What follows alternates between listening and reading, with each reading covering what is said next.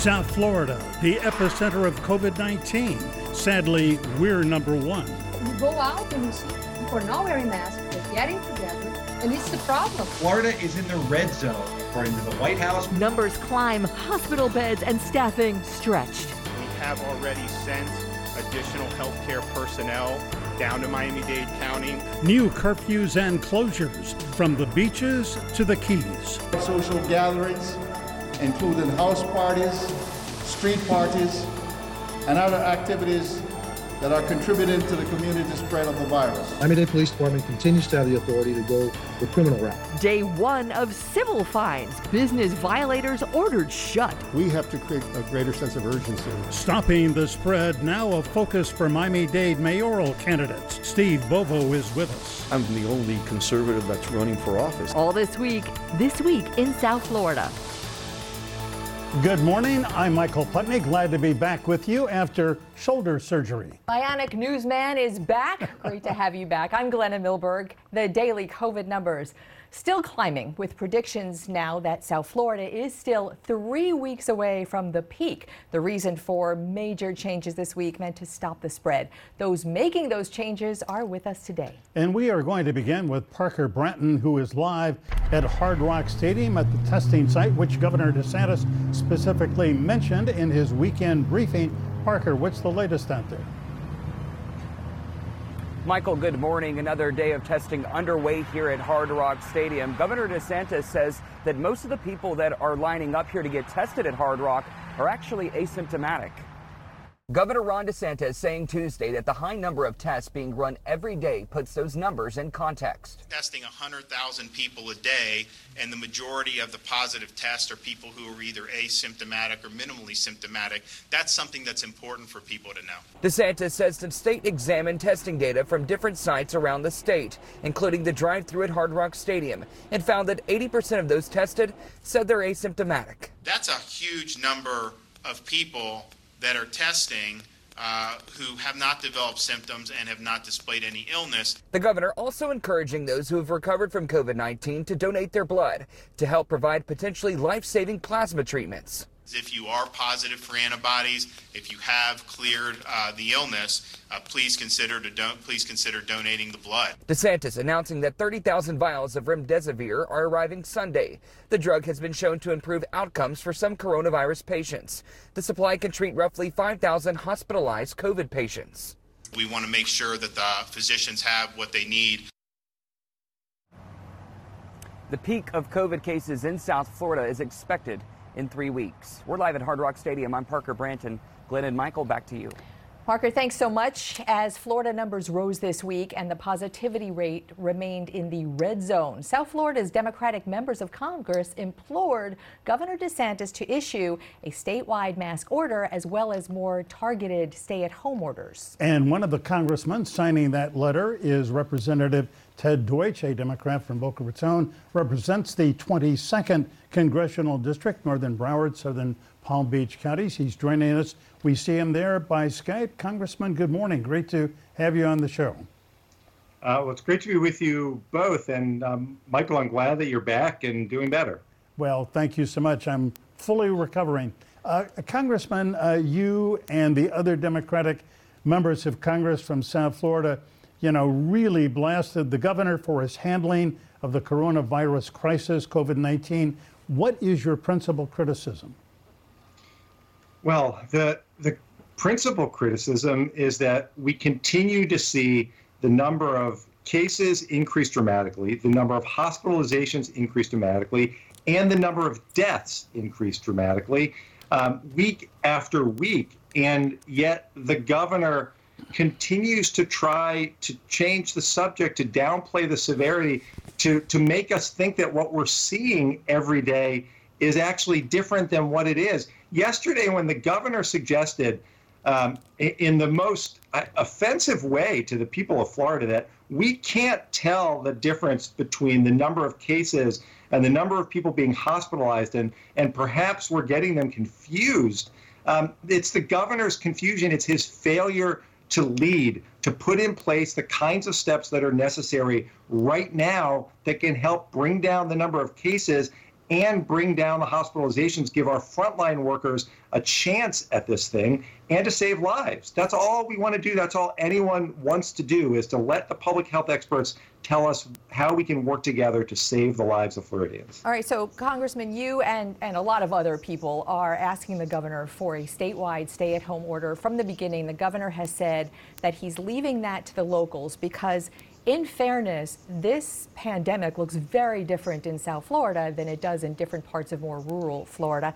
And in fact, our local leaders have instituted mask orders and closures that we're out every day and we see people violating even with them in place. So how do you envision a statewide mask order being enforced when people are obviously not following them, those that are already in place? Right. Well, I'm reminded of the quote I saw from Mayor Suarez, who had it just right, that people follow the people who are, I think he said, who are supposed to be leaders. And that's what we need from the governor. I understand that it's a big state. I understand that there are different challenges in different parts. And we've urged the governor to work with the public health officials to tailor the response in the different parts of the state. But right now, when everyone from the public health experts, the doctors, the hospitals, the CDC, everyone tells us, even the administration now acknowledges that wearing masks is the best thing that we can do to help prevent another big shutdown, to help save lives and to help give these doctors and nurses a chance.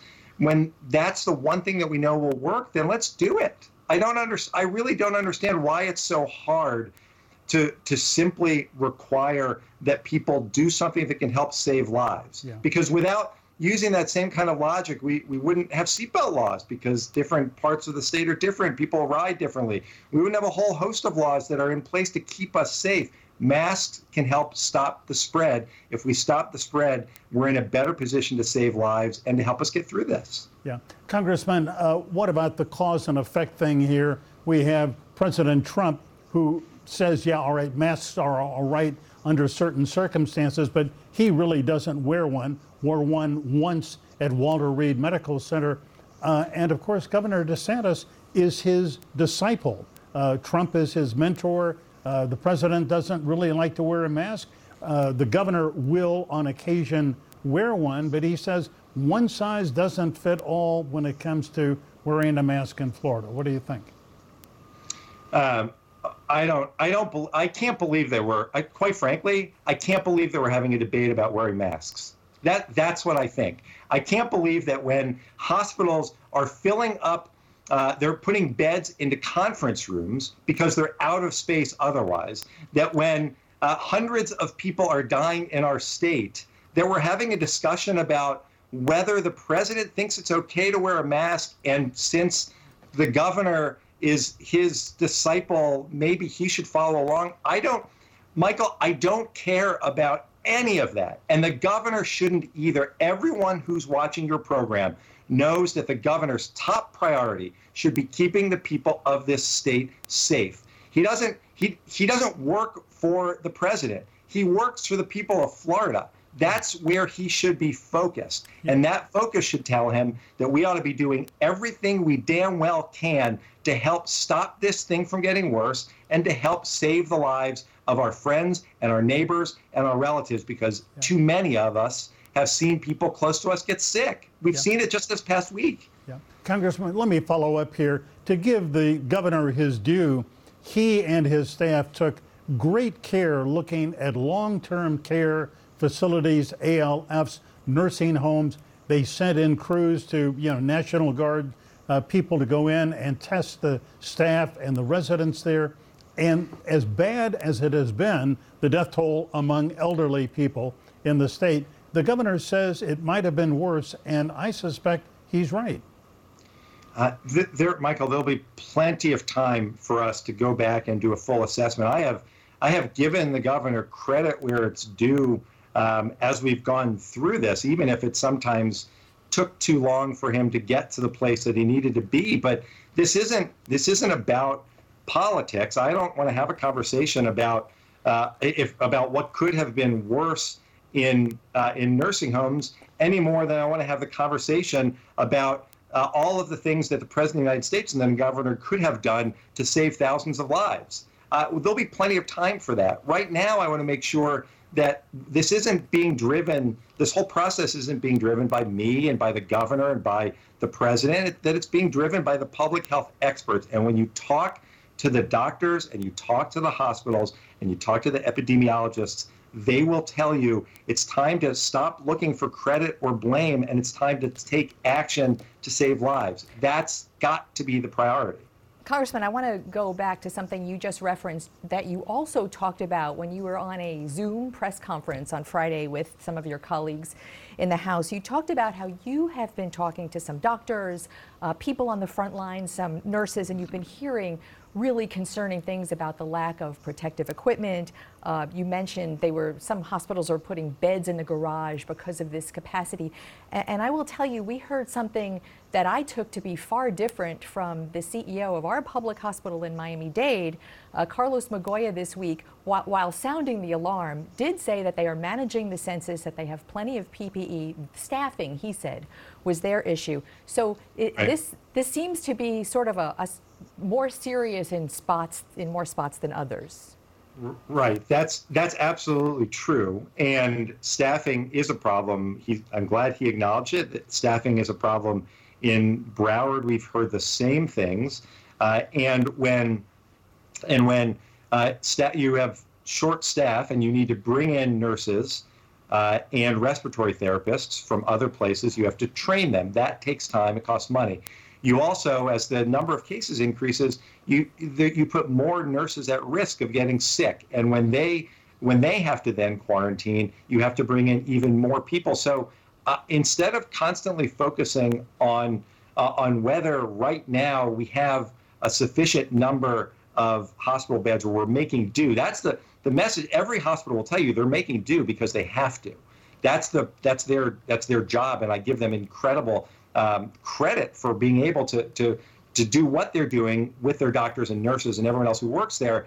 But we ought to be working together to help them. We help them by wearing masks to stop the spread. We help them by having a sound policy that goes out and cracks down on places that are violating the rules. We help them when we're looking for all of the ways that we can stop the spread.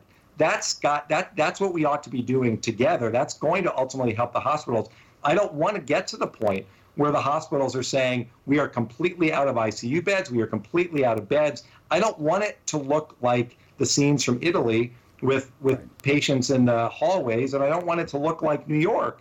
But I don't want to wait until that happens. I think we need to take action now. That's what we want from the governor, and he ought to be able to do it. And he ought to bring the public health officials front and put them in front to lead this discussion, because all of the public health officials I talk to tell us that the time has come to take drastic action to get this thing under control. Yeah.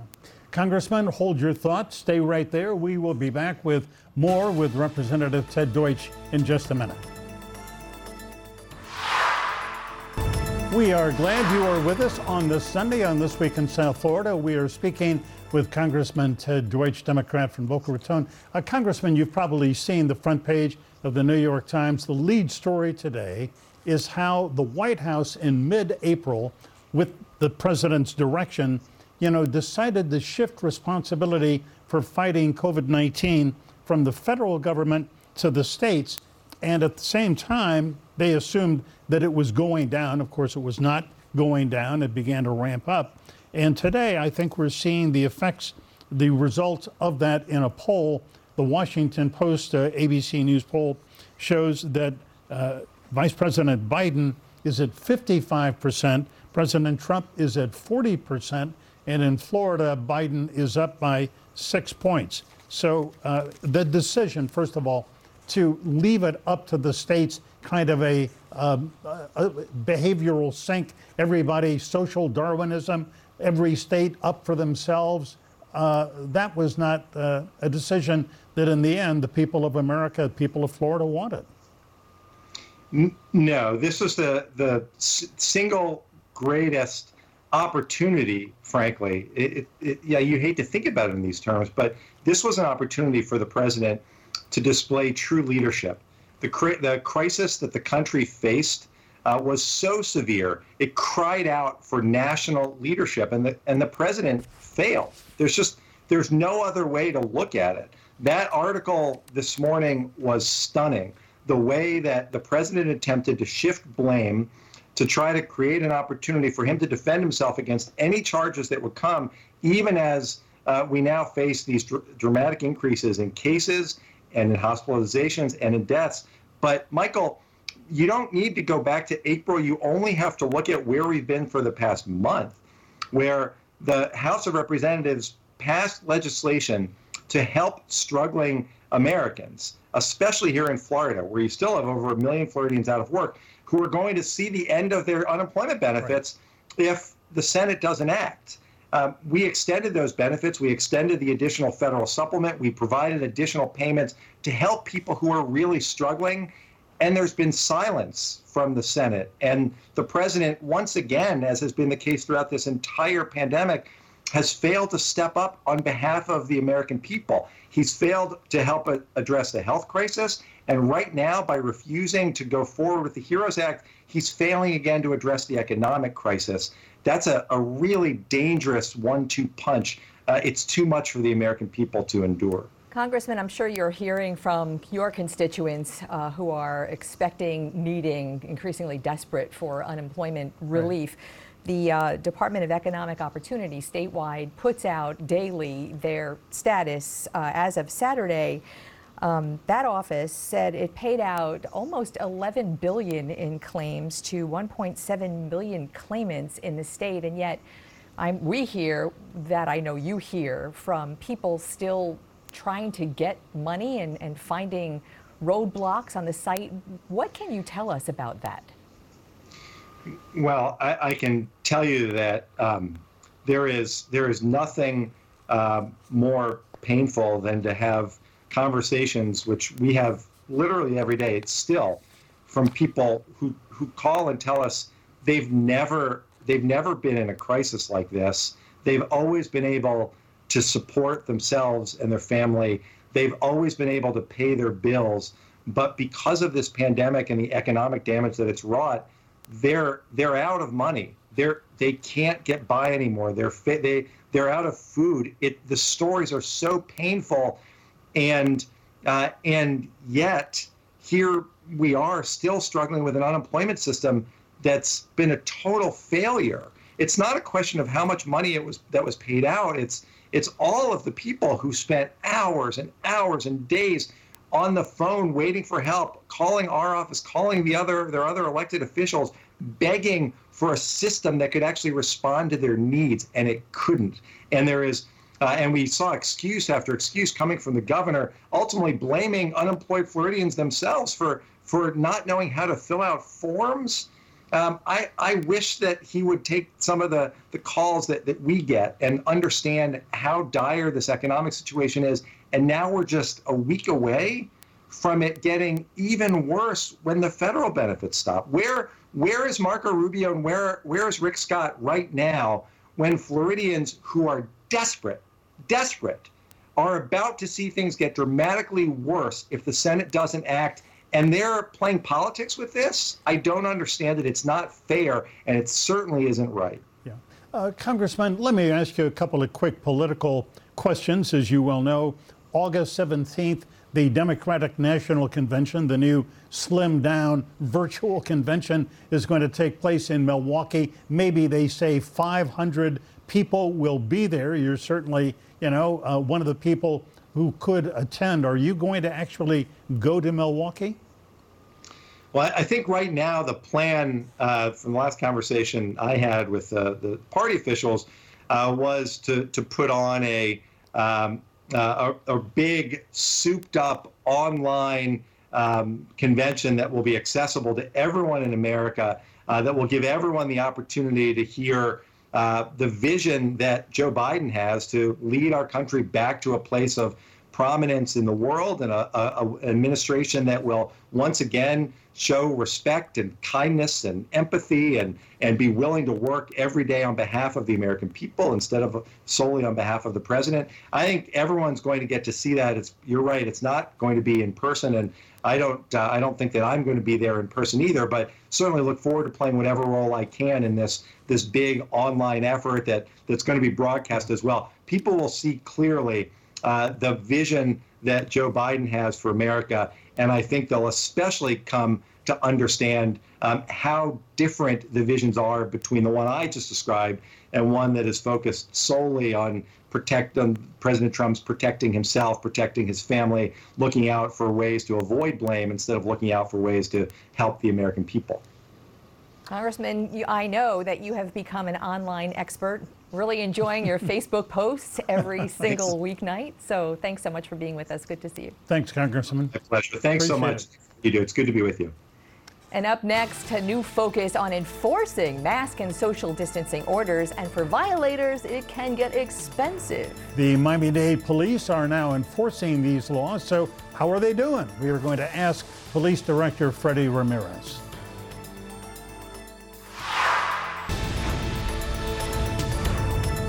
This week, Miami-Dade County took some significant steps to enforce regulations on wearing masks and social distancing. What they did was they said, we're going to issue civil citations, a ticket, for people who violate these regs. And those come with $100 fines for individuals, and police officers issued dozens and also closed a number of businesses in just the first 24 hours that it was in effect. Police Department Director Freddie Ramirez joins us today from headquarters in Doral. Great to be with you again, Director. Thanks for being with us. Good morning, Glenna. Good morning, Michael. Hey, how you Freddie, all doing? We're so glad you're with us. So how is the enforcement effort going on these COVID-19 regulations? First and foremost, I'm extremely proud of the men and women of the Miami-Dade Police Department that in the face of this pandemic and everything that's going on, they're out there each and every day putting their lives on the line, trying to keep this community safe, be it gun violence or a virus, this riddle of a virus. You know, I hate to brag about this stats because this is not bragging. This is unfortunate that I have to say that we've issued about 115 violations, citations, since we started the civil citation process.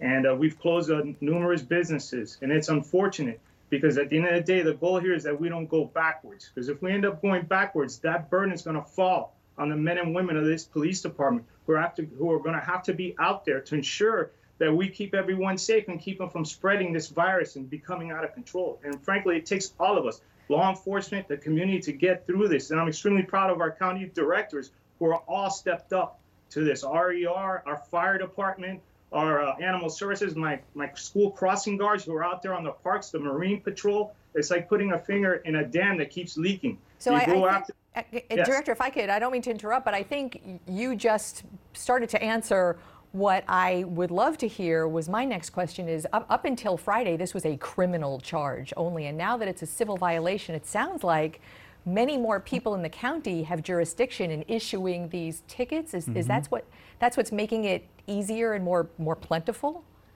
Yes, it makes us a lot more nimble in enforcing because the only version we had before was a criminal aspect. And the last thing we want to do is criminalize people's lives. We don't want to do that. What we want is compliance. And by issuing the citations, we can be more nimble, more strategic. My city partners, the local chiefs, Miami Beach, City of Miami, the Dade chiefs, they're part of this. They have their own versions of civil citations. And the ones that don't, they're getting on board with the MOU.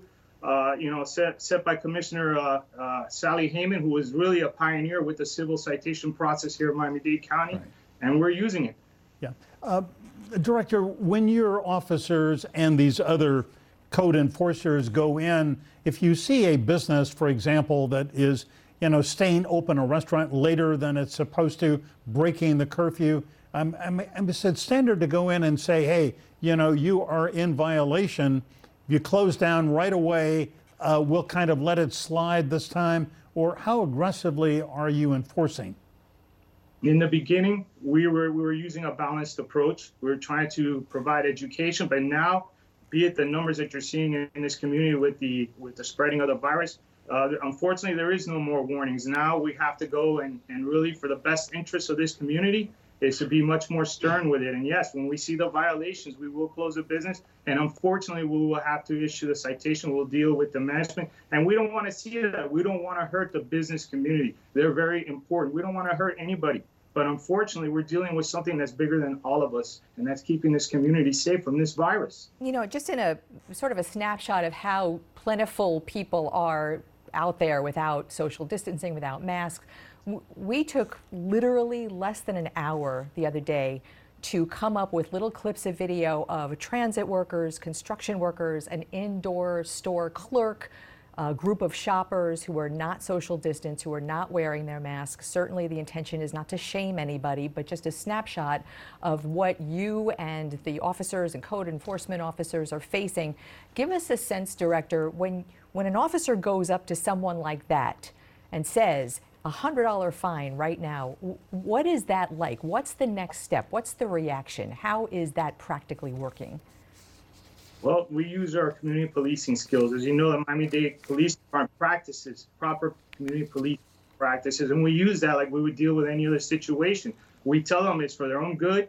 You know, we're not trying to harm them, but we try to paint a picture of, look, your actions or what you're doing affects the person next to you, affects our elderly population, affects the people in your own household. And we issue them that citation with the hopes that they do not reoffend.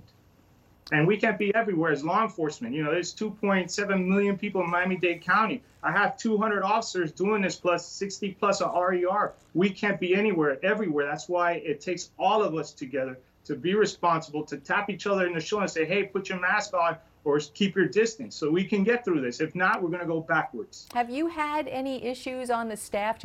I'm guessing, just like every other agency, you have men and women who are COVID victims who are now taking time off, maybe some staffing issues. Has that been an issue? Absolutely, and that's what hurts me the most. You know, right now I have about 132 total employees that are positive.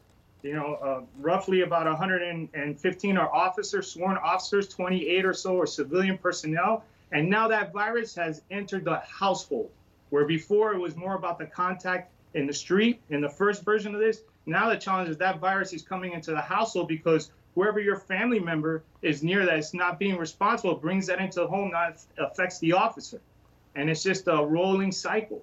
That's what we're getting to right now. Unfortunately, most of them don't have symptoms. Some have minor symptoms. I have one that's in the hospital for oxygen treatment, and I talk to each one of them. When I get the notification, I call them to tell them, don't worry about the job. Worry about you. Worry about your family. Get healthy. Yeah.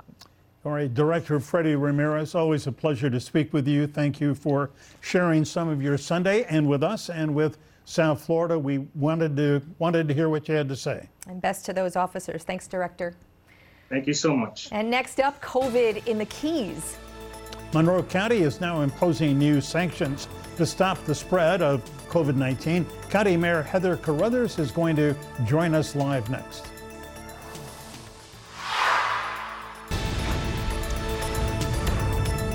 This week ended in Monroe County with a record number of COVID-19 cases in the Keys, more than 800 to date. They have been going up that trend line after Monroe County lifted the two check stops, the checkpoints there at the upper part of the Keys that allowed only residents and workers into the county. The Monroe County Commission now is going to impose a new curfew calling for restaurants to close at 11 p.m. Bars have already been ordered shut down there and throughout the state. We want to talk about the situation in the Keys with the Monroe County Mayor, Heather Carruthers. There she is. Mayor Carruthers joins us by Skype from Key West. Madam Mayor, good morning. Good to see you. Good morning, everyone. So you afternoon now. All right, afternoon. So you and the County Commission have set up this new, tougher guideline, closing restaurants at 11 o'clock, stopping the sale of packaged liquor sales from 11, I think, to 7 a.m. You're going to start that June 24th, next Friday. Why are you waiting to next Friday? Because that's the weekend before mini season when we expect an influx of folks from outside of the county. And we're trying to do everything that we can to limit the opportunity to gather in groups where one's inhibitions may be down and to help support social distancing. And we think that's where all problems start, frankly. Mayor, just as this program is on the air, the state releases its new daily numbers. So I don't know if you've seen them yet. 859 cases as of this moment in the Keys. Certainly that number pales in comparison to Miami-Dade and Broward County, but certainly the population of the Keys pales in comparison as well. And I know that last we talked, you really looked to your neighboring counties in the north as the sort of importer of COVID. Is there any thought that those checkpoints will go back up at some point and that the Keys will again be closed to anyone who doesn't live or work there? Well, I will tell you this, between March 22nd or March 27th, I guess is when the checkpoint actually went up, and May 31st, we had, through that date, 110, I think, was the number of cases. Between May 31st and today, now we're up to 859. So that means that we got 749 new cases since we took the checkpoint down. So is the thought that the checkpoints might go back up?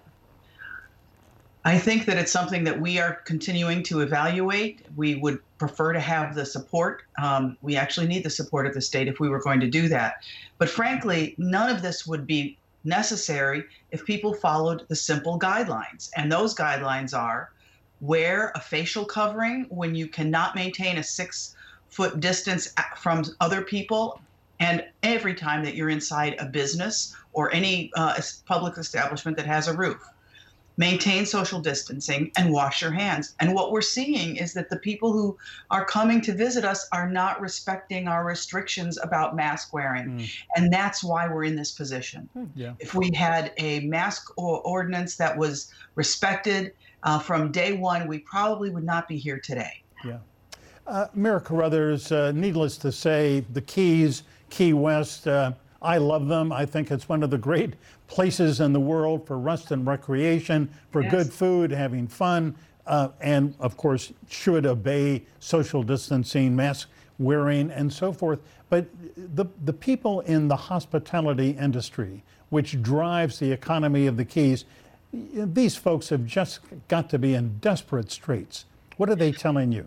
Absolutely. You know, it's the people who have bills to pay are very concerned about the possibility that we may shut down. But having said that, if a couple of people inside a restaurant who are employees come down with this, as we have seen happen, the entire establishment has to shut down. So unless people can follow the rules, maintain their distance, wear their facial coverings, we may be forced to take more drastic actions, which, believe me, none of us wants to do. I was in the hospitality industry for a long time. I owned a small hotel. I know how important it is. And I have friends who are on unemployment now, other friends who just can't make enough ends meet. And there's sadly not a significant enough economic safety net for us to be able to get this under control without maintaining some level of economic activity. So the only way to do that safely is to have people respect these regulations and keep your distance and wear a facial covering when you're outside of your home. Yeah, That's really, it's a bad situation that we are all in together is even more concentrated in Monroe County because of all of that. Mayor, thanks so much. Appreciate your time this morning. Thank you, Mayor. Thank you all very much. Have a good day. You too. All right, coming up, the primary election is just a month away, but the first votes already are being cast by mail. And so we continue our convo with the candidates for Miami-Dade Mayor with Commissioner Steve Bovo when we come right back.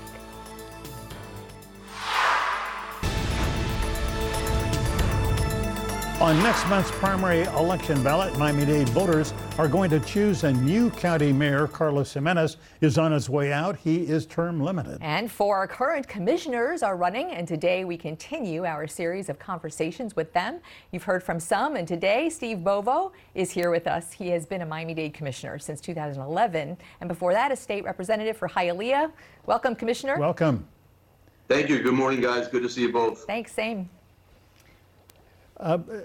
Commissioner, I have covered a number of campaign events, heard you, spoken with you about it, and tell me if I'm wrong, but it seems to me the principal thrust of your campaign is that you would be a better watchdog over county spending. You would eliminate programs that you think waste county money, that that you're tight-fisted and sensible. Is this really a better management argument you're making? Well, I think it's twofold, Michael. I've seen now for a couple of years as government, local government has been progressively moving to the left, using taxpayer dollars to feed a narrative which is important on social issues, yet getting further and further away from what I believe is the core purpose of why county government is created. You and I, we all pay property tax money to have better fire, police services, water and sewer, street repairs. And it seems increasingly that the dialogue in our county seems to be moving further away from that, investing taxpayer dollars in other issues, where ultimately then the difference is between 4 minutes the police showing up at your home or 20 minutes showing up here. Steve, if I may interrupt you, give us an example of one of these liberal left-wing programs that has been funded that has taken money away from essential county services. Well, we invest right now $15 million worth of county funds, property tax dollar funds, general funds, into CBOs. So many people may not know, but the county government funds immigration operations, the county government funds education operations. And, we have a school board. We pay taxes to the school board for some of these things. We get involved in areas which I think feed or maybe speak to a loud minority in our community. And yet the taxpayer who may call our office wanting to get a street repaired or wanting to find out why it took so long for a police officer or a fire truck to arrive at their home, usually ends up is that it comes down to cost and making sure you're allocating those property tax dollars in the right way. So that said, Commissioner, I mean, this is a nonpartisan race, but clearly in Miami-Dade County, things break down along partisan lines so much. And you are clearly the conservative in this race if people had to describe people that way. But everything now is going to be COVID related. And you'll be, if you are elected mayor, you'll be inheriting a budget that is severely compromised by COVID costs. So do you see scaling back on those kind of safety net social services or allocating money to, how do you allocate money in a budget that has been unprecedented? Well, I think first and foremost, what we see in this kind of situation, which is usually, when you have a pandemic, when you have a situation where folks, has upset the apple cart, I think now is the perfect time to make sure that we reprioritize what county government was created to serve. Now is the time to make sure that we're investing our money in the right areas that we should be investing our money in, and not try to thin out that dollar as much as possible. Look, Glenna, we are receiving a lot of money from the federal government right now, and we're not going to feel in this budget cycle the pinch as much as we're going to feel it over the next couple of years. And I think this is something that we need to be very careful with. That federal government money, by the way, is something that our children and grandchildren are going to start having to pay the bill, and not to mention us in a couple of years. So which are those, commissioners? What are those budget priorities as you see them? Well, for me, first and foremost is safety in our community. So at the top of the priority, I think, is police and fire. I'm not a candidate that will ever entertain the idea of defunding our police department, as many have, or reimagine or reinvent our police department, as many of my opponents have talked about doing. I think fire is one of those issues. Again, you and I as taxpayers expect certain services. So fire, police, I think at the very top of that list. I look at our water and sewer, garbage pickup. These are fundamental core services that we invest in as taxpayers. And I just want to reprioritize. I don't want to chastise county employees. I don't want to chastise county services. But what I want to do is make sure that what we're providing is done so in an efficient way that the taxpayer could be proud of. Yeah, Commissioner, in a recent debate with the mayoral candidates, you and Alex Pinellas traded some insults over political corruption. And one of the things that former Mayor Pinellas brought up was that your campaign had accepted a $1,000 contribution from David Rivera, the former congressman, a friend of yours, well, a friend of mine, in fact, who had taken a $15 million contract from PDVSA, essentially from the Maduro regime in Venezuela, and somehow he says that tainted you, but you did give the money back, didn't you? Well, first let me mention that, that as you well know, many folks in our community have relationships with David Rivera. They know him. I returned $1,000 immediately as soon as I found out the story, because I found it repulsive, quite honestly, that he would engage in that kind of relationship. But Michael, you know my family, you know the history of my family. To try to somehow insinuate that there could be some sort of Maduro dark money involved in my campaign is an insult to my family, it's an insult to my community.